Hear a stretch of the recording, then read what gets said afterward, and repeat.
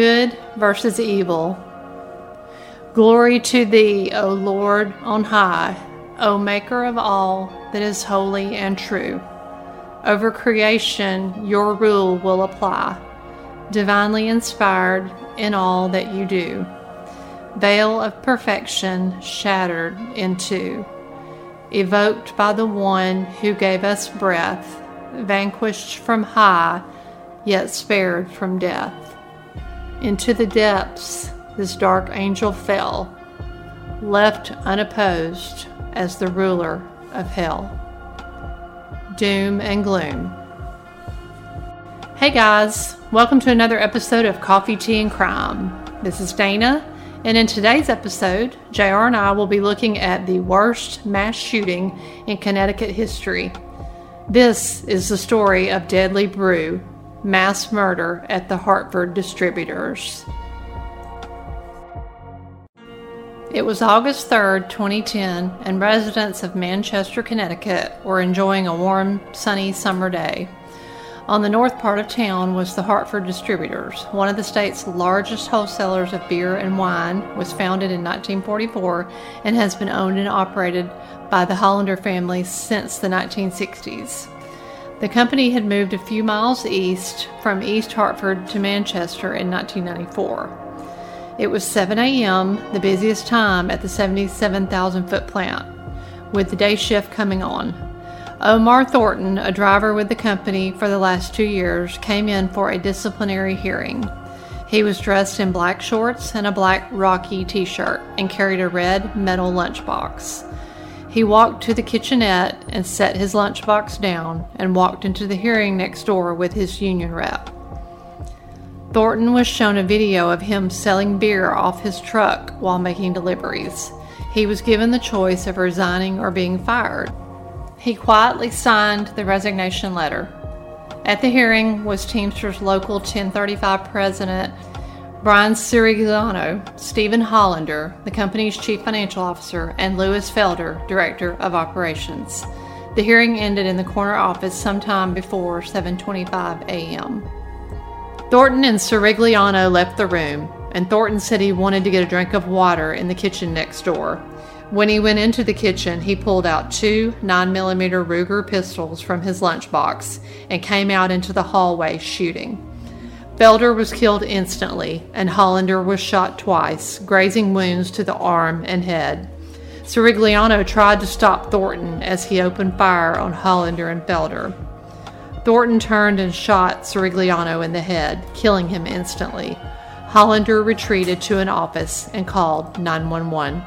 911. I need the cops here at Hartford Distributors right away, shooting. What's going on? Who got shot? Somebody got shot. I got shot. Who's the person shooting people again? His name is Omar Thornton. He's a black guy. He's wearing shorts. Did he used to work there? Yeah, till I just fired him. Today? Today, just now, before he started shooting. He's chasing people out in the parking lot. Like bleeding all over the place. Okay.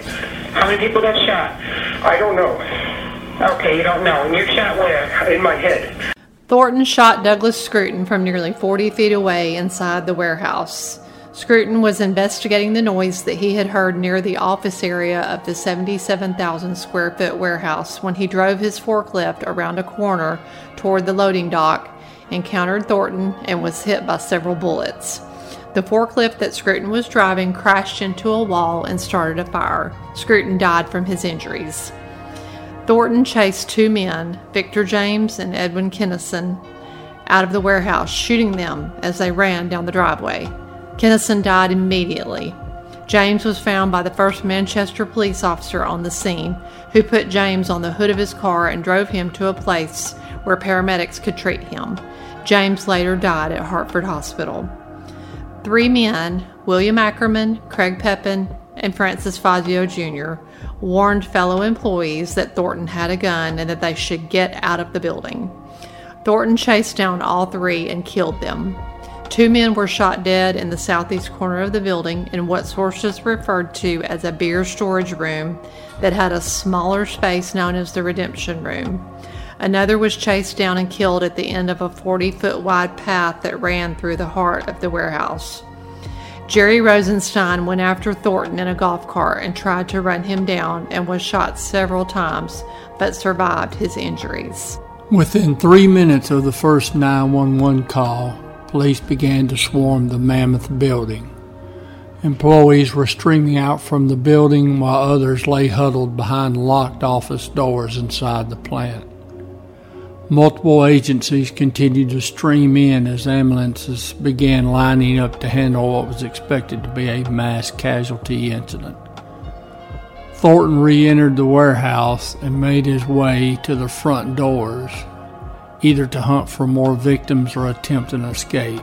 Lobby cameras captured him walking for the doors, stopping, then turning, and hurriedly making his way back after seeing multiple squad cars make the scene. He found an empty office to hide in and made 2 phone calls, the first being to his mother and the second to the 911 dispatcher of the state police. In both calls, Thornton tried to justify why he took the lives of 8 human beings. He told the dispatcher he could see tactical officers moving about outside and mentioned the killings would make him a popular person. It was a sad commentary from a man who evidently knew no other way to handle the issues of life other than through violence and instant gratification. Police found Thornton in a southwest corner office, dead of a self-inflicted gunshot wound, his 2 guns by his side. Thornton's stated reason for committing mass murder was due to racist acts by employees and management at the warehouse, including a hangman's noose and racist graffiti. His girlfriend claimed he had taken pictures of it with his phone and shown it to her. Police found no such pictures on the phone. If Thornton had such pictures, why didn't he file a civil action against the company or lodge a complaint with the union? If he had pictures of racist acts on his phone, that would have made it an open and shut case.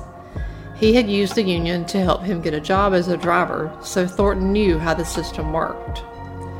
What one perceives and what is real can be very different. Reality for some people is sometimes an unobtainable goal.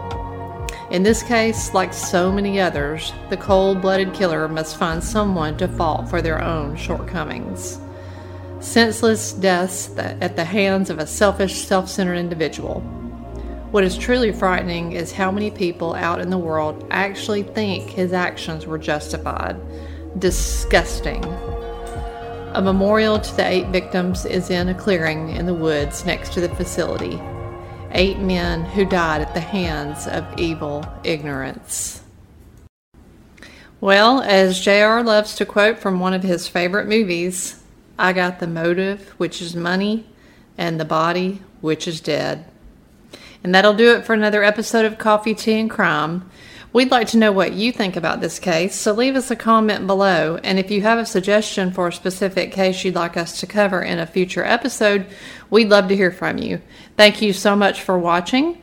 And if you enjoyed this video, give us a like and subscribe for more gripping true crime content. Stay safe out there, and JR and I will see you on the next case.